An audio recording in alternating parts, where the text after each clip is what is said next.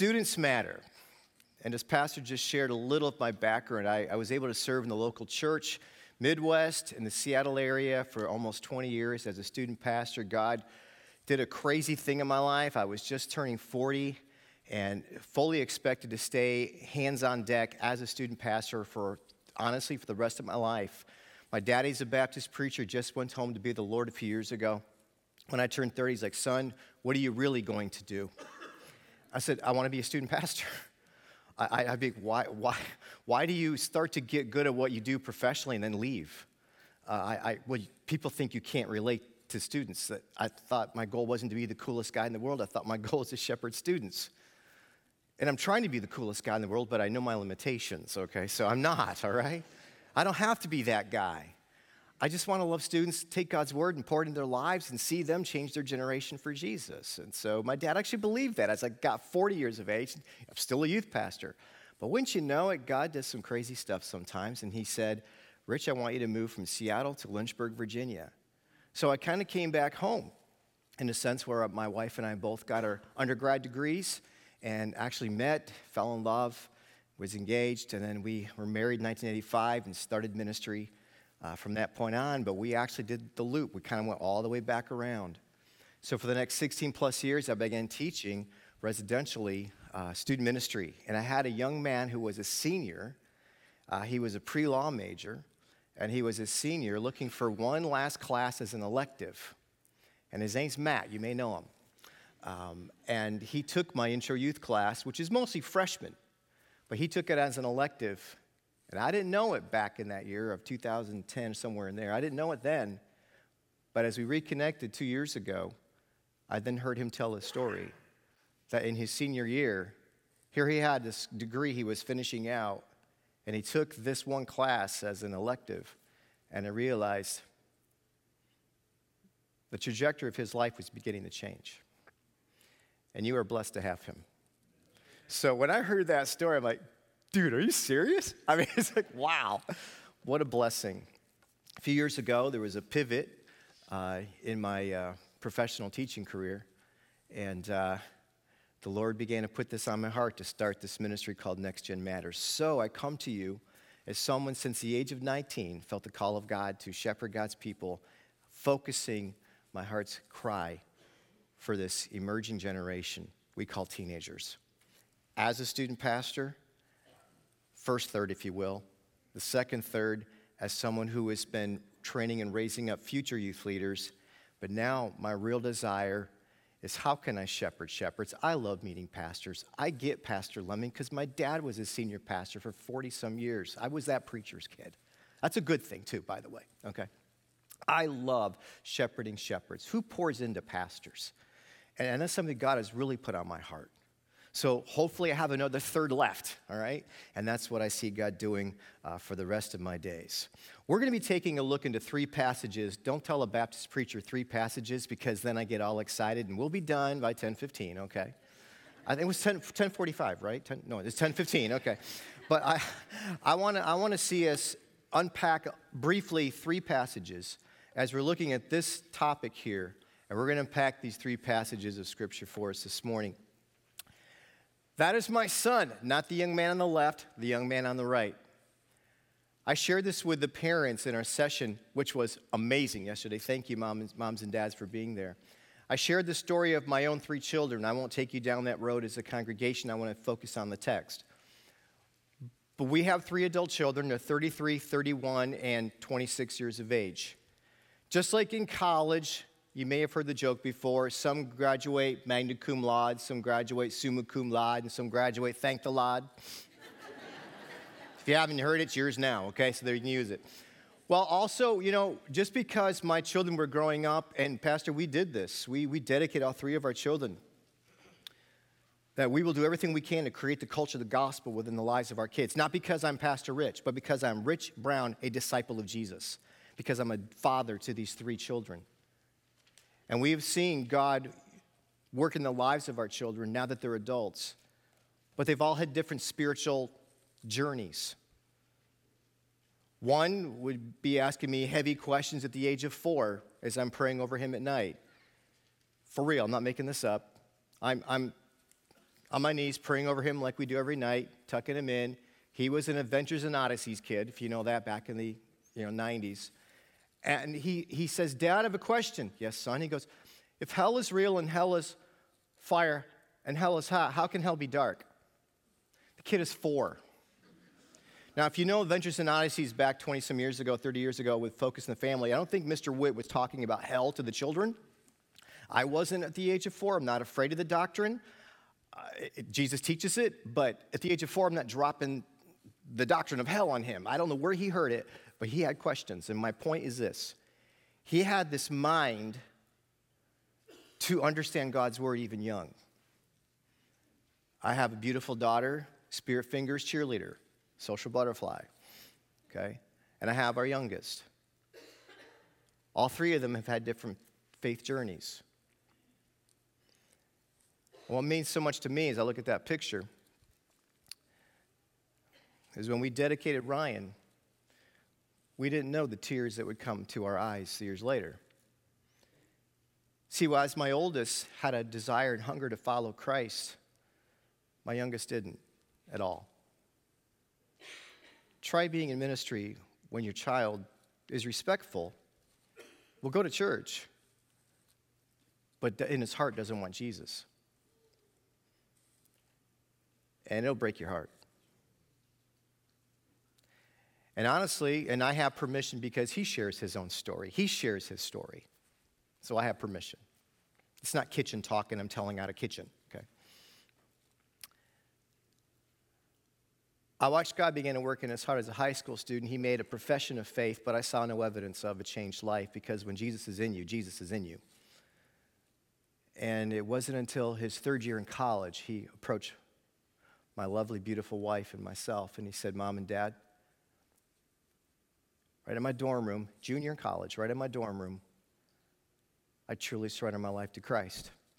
He didn't need Dad to pray alongside of him because we created the culture of the gospel. He knew how to come to Christ. He just had to come to Christ.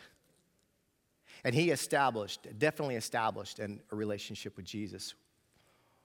What takes place within a year, his senior year in college, he decides to change his major again. That can get expensive. But I was all over this one. He goes, Dad, God's called me to ministry. If I get a little mellow, I'm sorry, okay? God's called me to be a youth pastor. And what's crazy is I knew when he was in middle school, I could just see it all over him. He was a natural-born leader. It says, Jesus, when he gets serious with you, I can see it happening. But I'm not going to manipulate my child nor guilt them into something. God has to call him. And God did. So now he's a student pastor, First Baptist Church. NA right there in that young man's jersey is North Augusta, South Carolina, Savannah River. You cross over, James Brown's hometown. I feel good, Augusta, Georgia. I share that because some of you may resonate with that story. It means a lot to me to see God work in my children's hearts. And now he, this morning, right now, is preaching God's word to teenagers. So we're going to look at, church. We're going to look back, and we're going to look ahead. We're going to look back, and look ahead. We're going to currently look at what is going on in today's student culture. Looking at what is going on in today's student culture. Now, there's a lot going on, but let me take a few moments to, drop some statistics your way. Please check out the screens. In the United States of America, we as Christians are no longer the home team. I think we're aware of that. I'm a baseball guy.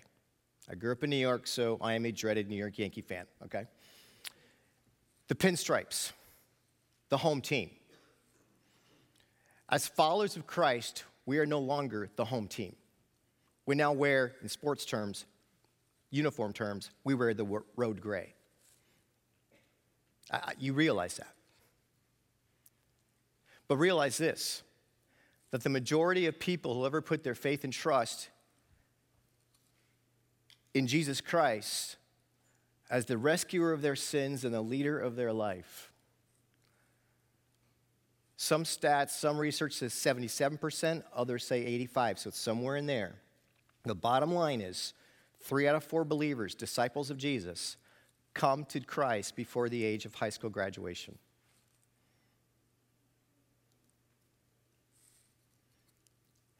This is the most fertile, right here. This is the most fertile the human heart is open to the gospel. Am I to say that someone past 18, 19, 20 can never be saved? Of course I know that's not true, because adults do come to faith in Christ. But statistically speaking, if you come to put your faith in Jesus Christ as the rescuer of your sins and the leader of your life, it's typically the response to the gospel is when you're young. So the youth, this is the most fertile age, the most open they are to the gospel. This should be exciting. When Ecclesiastes, when Solomon writes his journal through the inspiration of the Holy Spirit, he says, remember your Creator in the days of your, because there's an older man realizing I've thrown my life away for pursuits which are meaningless and meaningless. And if he was speaking at the D now, he would speak to teenagers and say, remember your Creator in the days of your youth. But what's unfortunate, look at the next layer, if you will, on the screen. Yet only 4% of adolescent culture even identifies as a follower of Jesus Christ, as defined in the Word of God, grace through faith in Christ and Christ alone. What's even more unfortunate, you look at the next box there, only 6 to 8% of adults. Now, throughout that George Gallup thing, 33% of adults say they're born again. When asked to define born again, the 5 basic core tenets of the Christian faith, the 5 fundamentals of the faith. You know what a Jenga tower is? These are not secondary or third level doctrines of the faith, eschatology, things like that. I'm talking the core. If you take one of those 5, let me call them those Jenga bars, if you take those out, Christianity falls. God, Jesus Christ, fully divine, fully human, virgin birth, dies for our sins, substitutionary atonement for our sins, resurrects from the dead, ascends, will return for us. The Word of God is absolute truth, and salvation is only found, Acts 4:12, in His name and His name alone. And I've said yes to follow Christ. That's only 6 to 8% of adults. So that's looking at. So if you want to take your text and the Word of God, please turn there to Matthew 9. I have it right here, but it's on the screen as well. Jesus went through all the towns and villages, teaching in their synagogues, preaching the good news of the kingdom, and healing every disease and sickness. When he saw the crowds, he had compassion on them because they were harassed and helpless, like sheep without a shepherd. Then he said to his disciples, the harvest is plentiful, but the workers are few. Ask the Lord of the harvest, therefore, to send out workers into the harvest field. You are probably familiar with this text. This is a Bible teaching church. And if you attend here, I'll guarantee you have heard this text. And I'm also going to assume you spend time in the Word, because we must, as disciples of Jesus, feed ourselves. And I'm sure, may I assume, that you've read this on your own time with Jesus. What's unfortunate is sometimes we see a text we're familiar with, and it just kind of goes over our head. Let's not have that happen right now. Let's look at this passage with fresh eyes. Jesus is going through the towns and villages. He's teaching in the synagogues, the hillsides, wherever people would gather and listen, he would share God's truth. He would meet their physical needs, healing their diseases and sicknesses. But when he sees the crowd, he sees them as a shepherd. He has compassion on them because they're harassed and helpless, like sheep without a shepherd. I am a fan of reading the Bible through every year. I've been doing it since 8th grade. That's not arrogant. I just need God's word. And my daddy, the preacher, December 31st, challenged our church to read the Word of God through. I don't know who did, but his 8th grade and 7th grade son took up the challenge. And we just wanted to read the Word. I've been doing it ever since. I don't regret it. I say that because just recently, I love the chronological Bible. And going through that, just a few days ago was reading the transition of Moses to Joshua, and y'all, that's where this phrase comes from.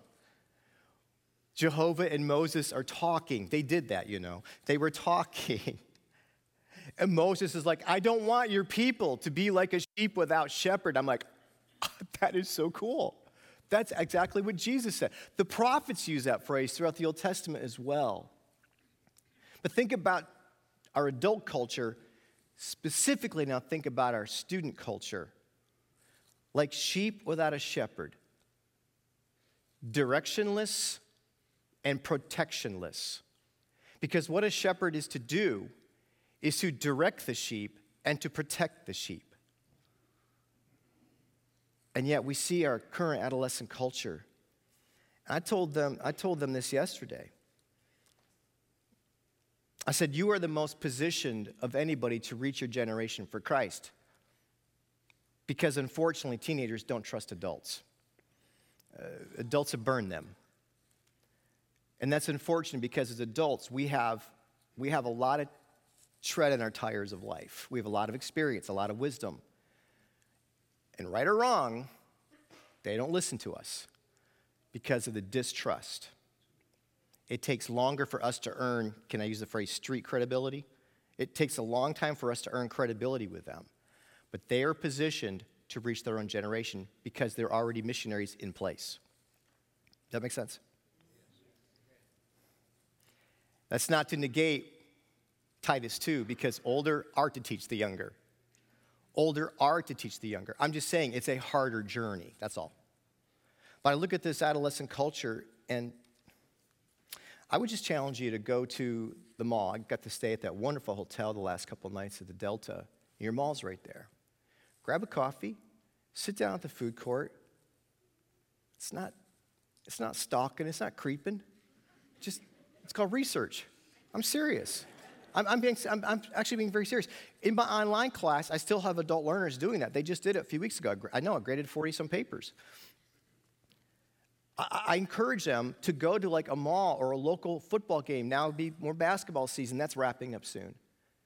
And please don't go there with a judgmental heart of, well, those unsaved kids should know better. Unsaved people, lost people act lost because why? They're lost.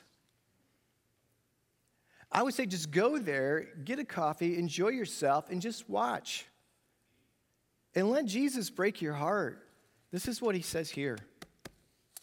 So that's the looking at. Now let's look back. One of those great relationships we love to study is Paul to Timothy. Paul to Timothy. So let's go to Acts 16. We're going to take a dive into Acts 16. This is when Paul is introduced to Timothy. Oh, I love this passage.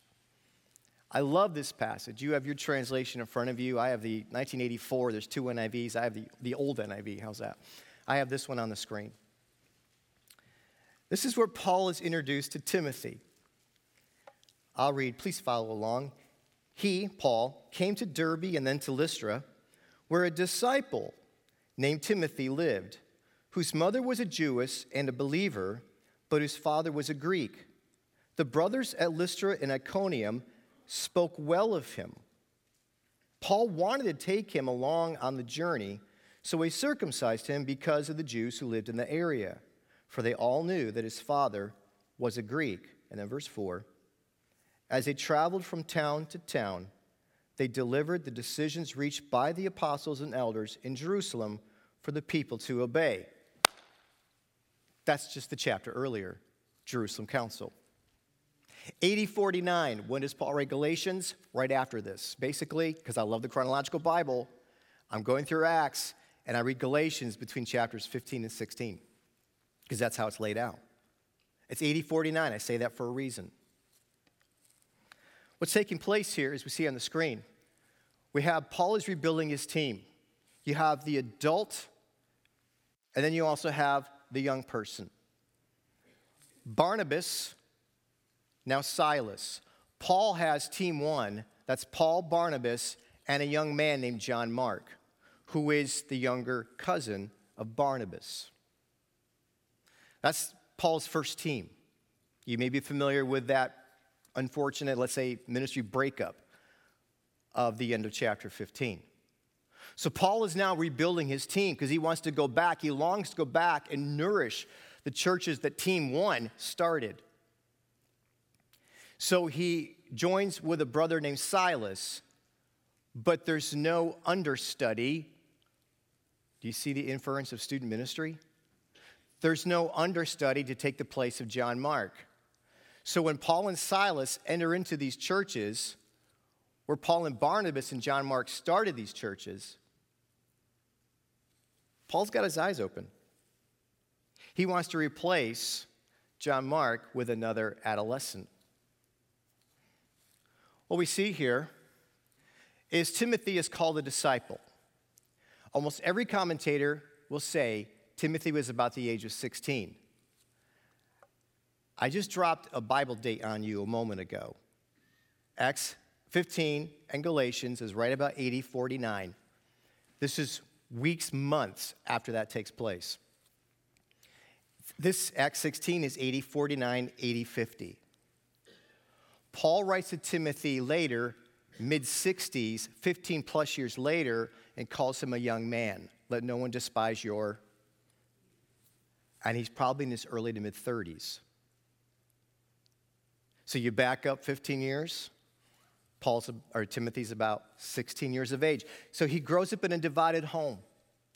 His father's a Greek, it's a biracial situation, grows up with two different faiths in the home.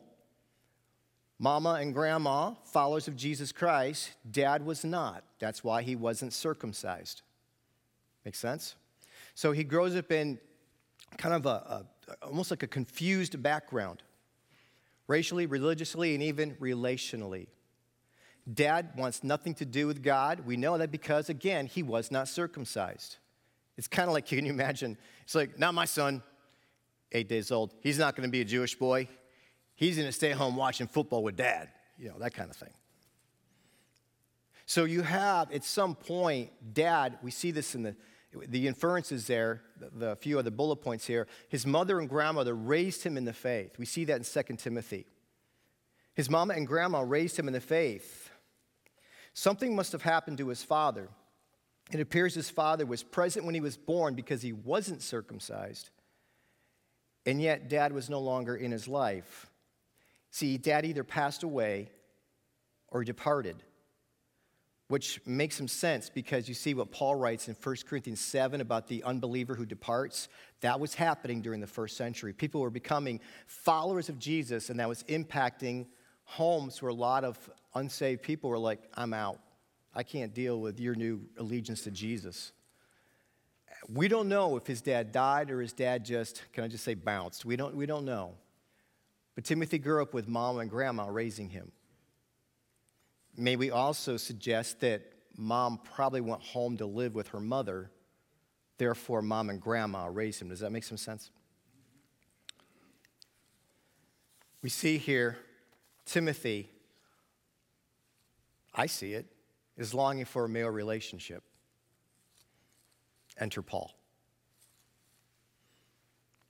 We see in 1 Timothy chapter 4 and verse 14, also 2 Timothy 1, that it was the eldership, the church's elders, that laid hands on Timothy and ordained him and commissioned him to go with Paul. So there's a lot happening in those very brief verses in chapter 16. Paul is introduced to Timothy. The church speaks well of him. He has a good reputation as a teenager, y'all. The church knew Timothy. That means it wasn't the youth ministry always hiding away from the adults. That means this youth knew the adults, and it means the adults knew Timothy. So when Paul hears of Timothy, it says the church spoke well of him. You catching this? There was a connection. And it wasn't just mom and grandma that had this connection. The church has become a business, folks. We're a family.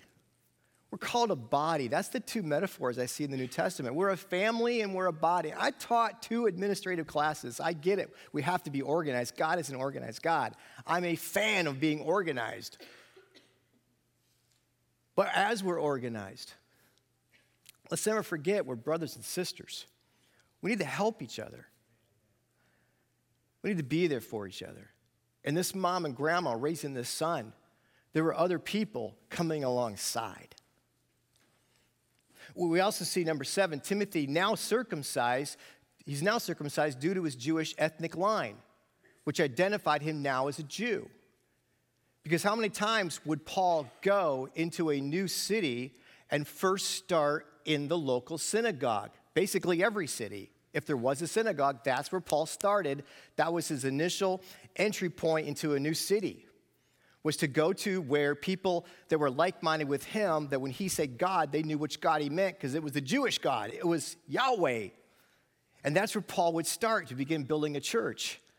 Now, Timothy would have absolute access because now he was circumcised. Question: why would Paul seek to have a young man become on his focused ministry team? It doesn't say Paul was our terms today, student pastor. It doesn't say that. But I really believe the inference is there. It's an older man who wants to invest the kingdom into a younger man. And out of that heart, Paul writes later, 2 Timothy 2:2. Things I taught you, teach others also, faithful men, who will then in turn teach others also. It's the discipleship process of one generation to the next. For the rest of our time, let's look at 2 Timothy. 2 Timothy in chapter 3. This passage is what I'm going to call the matrix of student ministry. It's the template of student ministry. Timothy knows Paul's on death row. Matter of fact, Paul even says that in chapter 4, the time of my departure is at hand. I have fought the good fight. I have finished the race. I have kept the faith. Almost every commentator says it was 3 to 4 months after Paul writes 2 Timothy that he's decapitated. Paul was saying goodbye to this young man who is now in his 30s, whose only really deep spiritual male mentor in his life is now departing. Timothy's peers, Demas, chapter 4, has left the team. Timothy's watching his own peers kind of fade away from the faith. Ministry friends. His mentor is on death row. And I have a hunch Timothy's unpacking a lot of stuff as a 30-something about even back home growing up. Because we see he wants to quit. 1 Timothy, Paul keeps saying, don't quit, don't quit, don't quit. In 2 Timothy chapter 2, verse 1, be strong, be strong, be strong. And then when we get to 2 Timothy 3, pick it up at verse 10. Paul says this, you, however, know all about my teaching, my way of life, my purpose, my faith, patience, love, endurance, persecution, sufferings, what kind of things that happened to me in, and he lists the 3 churches that are in Timothy's hometown. Iconium, Lystra, Derbe. The persecutions I endured, yet the Lord rescued me from all of them. In fact, everyone who wants to live a godly life in Christ Jesus will be persecuted, while evil men and impostors will go from bad to worse, deceiving and being deceived. But, I love verse 14. I say verse 14, I'm not sure if you're a circle person in your Bible, but verse 14, to me, is the essential core of student ministry. Verse 14, but as for you, continue in what you have learned and have become convinced of, knowing those from whom you've learned it. Verse 15, and how from infancy, which means 0 to 5, it's pre-weaning, it's these little ones you just saw. Infant, the term back in the day, was used for those who were still nursing, pre-weaning, 0 to about 4 or 5 in that culture. And how from infancy, you were taught the Holy Scriptures, which are able to bring you to salvation through faith in Christ Jesus. Verse 16, all Scripture is God-breathed and is useful for teaching, rebuking, correcting, and instructing in righteousness, so that the man of God is thoroughly equipped for every good work. When I read this passage, I get fired up. What I see in here is Paul is reminding this 30-something, don't quit. And he begins to lay it out. I, Paul, church leader, I brought you alongside me. I discipled you. I had you come into my life. We were close. We were tight. I held nothing back from you. You saw everything I taught. You heard everything I taught. You watched how I dealt with issues. You watched how I dealt with persecutions. Timothy, you were by my side. And then he reminds him of his home life. What I see in here is a godly man representing the church, also referring him back to his godly mother and grandmother representing the home. And they weren't antithetical, they actually were partners.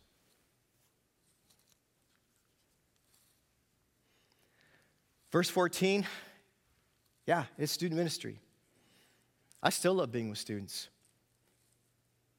When I left being a student pastor at the age of 40, I talked to a colleague, third week of teaching. He said, how you doing? I go, I miss it. He goes, what do you miss?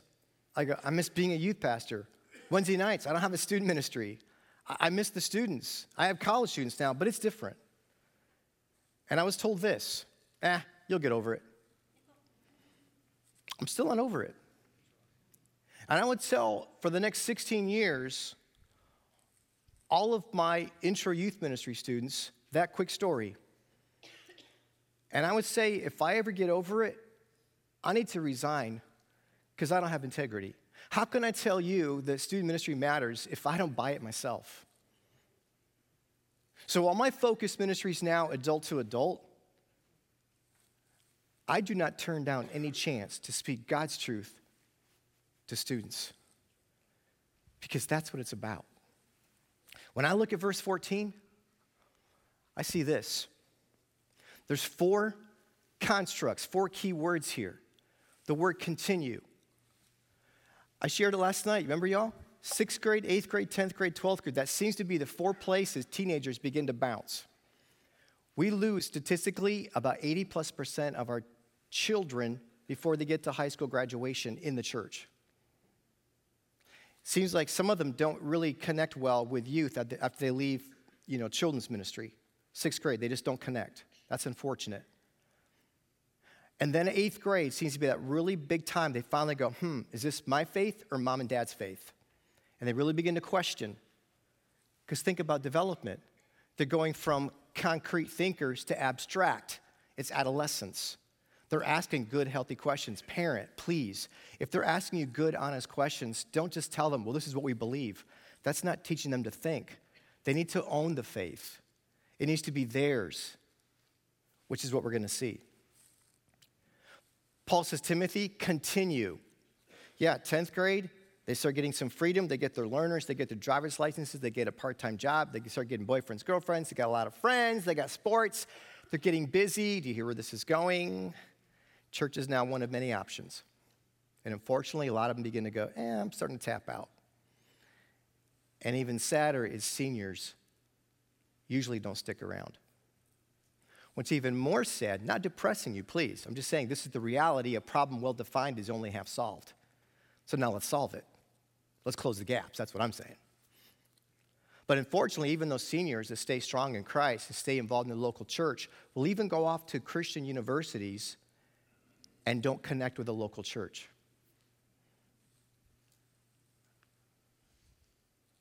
So we've got to see them, just like us, continue in the faith. Second point to mention here, what you've learned and become convinced of. When I say learned, I think doctrine. Student ministry, local church, we must teach children and youth doctrine. What is right? We also must teach them how to critically think. That's a healthy thing. Not throwing away the Bible, but how do I learn to grow deeper in the Word? How do I learn, you ready, to defend the faith? Not to argue about the faith, but to learn to defend the faith. What is right, and how do I know it's right? So if all I do is tell my child, well, this is because this is what we believe, that's not teaching them to own it. They have to learn to own it. What better person to have a mental wrestling with your faith to talk with would be a youth leader or a parent who actually understands you and says, let's walk through this. Let's help you understand it. Make sense? Paul says, Timothy, continue in the faith, the things you've learned and become convinced of, and I love this, knowing those of whom you've learned it. So as a youth leader, I know the following. I want to see these students continue in the faith. I must teach them God's truth. I must teach them to understand the apologia. How do I defend the faith? And I do it in the construct of a loving and caring relationship. You see that now? Josh McDowell. I was in my early 20s. I heard him in 1985 speak downtown Chicago. We lived in the area at the time at Moody Church. And he shared the following. My wife and I were just married, did not have children yet, but I put that away. Nowadays, I'd put it on my phone. Back then, I didn't have a phone. Just wrote it down. Josh said this, rules without relationships leads to rebellion. You see, I grew up in the 1970s in a rather strict, firm, independent, fundamental type background. Don't question anything. I had honest questions about my faith. I was given no room to think. It was just, you do this, or you're a rebel, and that's the sin of witchcraft. You guys ever hear that one? I'm 59, just turned 59 the other day. Eek, it's happening, life moves on. But I'm continuing, okay. But here's the deal. We were the first generation actually being to walk away from the faith. Because we had a lot of rules, little relationship. Then you began to see the pendulum go the other way. A lot of relationship, parents want to be their kids' best friends, without rules. It's both. So in my young mind, I thought, I'm going to keep that in mind. Rules without relationships leads to rebellion. Then I began to take it and flip it. Rules with relationships leads to righteousness. It's just like John 1 describes our Lord Jesus. Verse 14, he was full of, you know this? He was full of grace, what? And truth. That's from Proverbs. Let mercy and truth be girded around you. Have a balance of both. That's what we see here. Godly, intentional relationships. Question. What do we learn in this passage? How can we disciple? Not just Pastor Matt and the team, but as adults, how can we connect and help and come alongside? And it may be that God's putting on your heart to have a conversation over here with that young man. You like that? I called you young. Is that good? There you go. And say, hey, I want to talk about what's it like to serve in the student ministry. That may be something God puts on your heart. Or it may be something as simple as, I just want to get to know who they are and just be friendly with them. Everyone has a role to play. We want students who are genuinely saved. Look at verse 15. How from infancy, the culture of the gospel was created. So when that young man came to that age where he began to truly understand repentance and faith in Jesus Christ, Timothy said yes to follow Jesus, to create the culture of the gospel. And the Apostle Paul says, which is able to make you wise for salvation through faith in Christ. Then verse 16, the classic verse. All scripture is inspired, God-breathed, profitable for doctrine, reproof, correction, and instruction in righteousness. That they think scriptural. They have a Christian worldview. It starts with them truly being born again, verse 15. They're thinking scriptural, and then verse 17, they're serving Jesus. Not just through an event, which was awesome yesterday to have events. Again, I'm a fan of events. The church was born at an event. It's called Pentecost. God's not against events. But let's just not hop through our Christian experience event to event to event. It's just also not just hills, but what? Valleys. It's in between Sundays. It's in between events. How do we just learn? Students, how do you learn to serve tomorrow when you go back to school? And we talked about that yesterday. Just making it a lifestyle. But sometimes I think we flip it. We want people to serve, and they may not even be saved yet. And that's just legalism.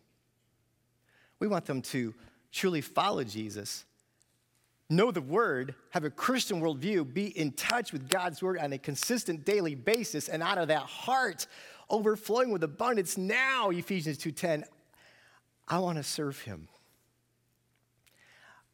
I believe if we in youth ministry will really follow this from the scriptures, we will begin to see the dropout rate begin to go away. Fair enough?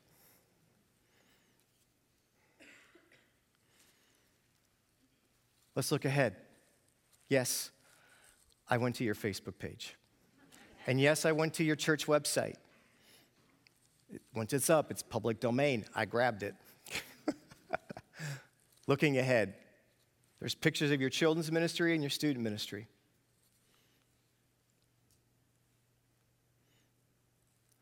What can you do? Some thoughts as we begin to bring this to a conclusion. I have 5, I'm a preacher, I'm guilty, P words, okay? Does Pastor Lemming do that? I know I do. Either spells something or it starts with the same letter. It's a gift or a curse. I'm not sure which, but that's how I think. So here it is. I'm guilty. Here it is. 5 P's. Here we go. Open our perspective. When we become aware and interested in the younger generation. I have encouraged in every church context, and here I am. When I get this chance, I share this, and here I am. When services are dismissed,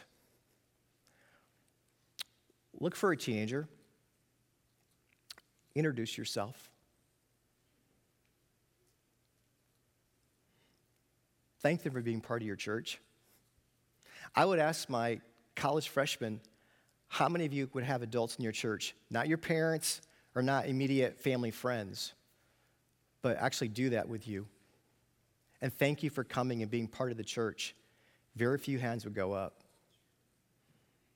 I remember in Seattle, the ministry began to grow, Matt. We started with 5, 10, went 15, 20, 25, 50 plus in a little church of 200. And bless her heart, one of the older ladies came up to me and she loved Jesus. Pastor Rich, I'm so excited to see all these teenagers here in church, but why won't they come introduce themselves to us? Did you catch that? Okay, y'all, what's wrong with that picture? You come to my house, I'm going to stay in the basement watching TV. You have to come find me? I'm not a good host. We're the adults. They're not really that creepy. They only bite on Saturdays. Today's Sunday. No Chick-fil-A today, but they don't bite on Sunday. Okay. Introduce yourself. With Next Gen Matters, I do roundtables. Matt's part of it. And once a month we gather and just have conversations as youth pastors, youth workers. And our next roundtable, I'm going to tell them right now, is how do we create multi-generational prayer bridges in our churches? And youth pastors bring their ideas and they learn from each other. How can I be praying for you this week? Wouldn't that be crazy? All of a sudden, these students now know multiple adults in their church. Different perspective, open up our passions. We must demonstrate genuine concern, connection, and compassion for them. Possessions.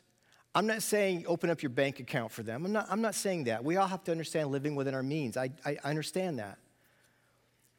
But I loved it as a student pastor when, especially older folks would say, hey, can we, I love this. Can we buy Bibles for your big outreach event? One Sunday school class bought Bibles for our outreach event. Another Sunday school class said, can we buy pizzas, for the event? Or we want to open up our home. We have this cabin by the lake, which sounds like a creepy, movie on Lifetime or something, but we have this cabin by the lake, and we'd like to have, maybe some of your teens could come over, and all of a sudden now those teenagers are getting to know other adults. Do you see how this works? We're now a family. We're a body. Prayers. I just mentioned some of that. And even your personal life. Just getting to know them is so powerful. So let's pull this together. Matthew 9 teaches us that Jesus passed the urgency of reaching people down to his team, harassed and helpless. He was teaching them to have vision and to pray the Lord of the harvest would send forth laborers. And by the way, chapter 10, he sent them out 2 by 2. So Jesus did answer their prayer by sending them out. Next point, Acts 16. Teaches that Timothy was a disciple of Jesus, was well known, highly respected by his church, and they, the church, commissioned. They laid hands, the elders laid hands on him, commissioned him to join Team Paul. 3, 2 Timothy 3. That both the church leaders, represented through the life of Paul, and the home were pivotal in both discipling Timothy to be genuinely saved, thinking scriptural, and ready for service. And then last, the church, this wonderful, wonderful family. By the way, I've told him, I said, you're blessed to be here. I see a lot of churches. I sincerely mean this. Y'all got a good thing going on. Praise God. Church needs to create the culture of connecting with our students and helping them connect to Jesus, to connect to you as the church, and being missional with their lives. We impact a lot.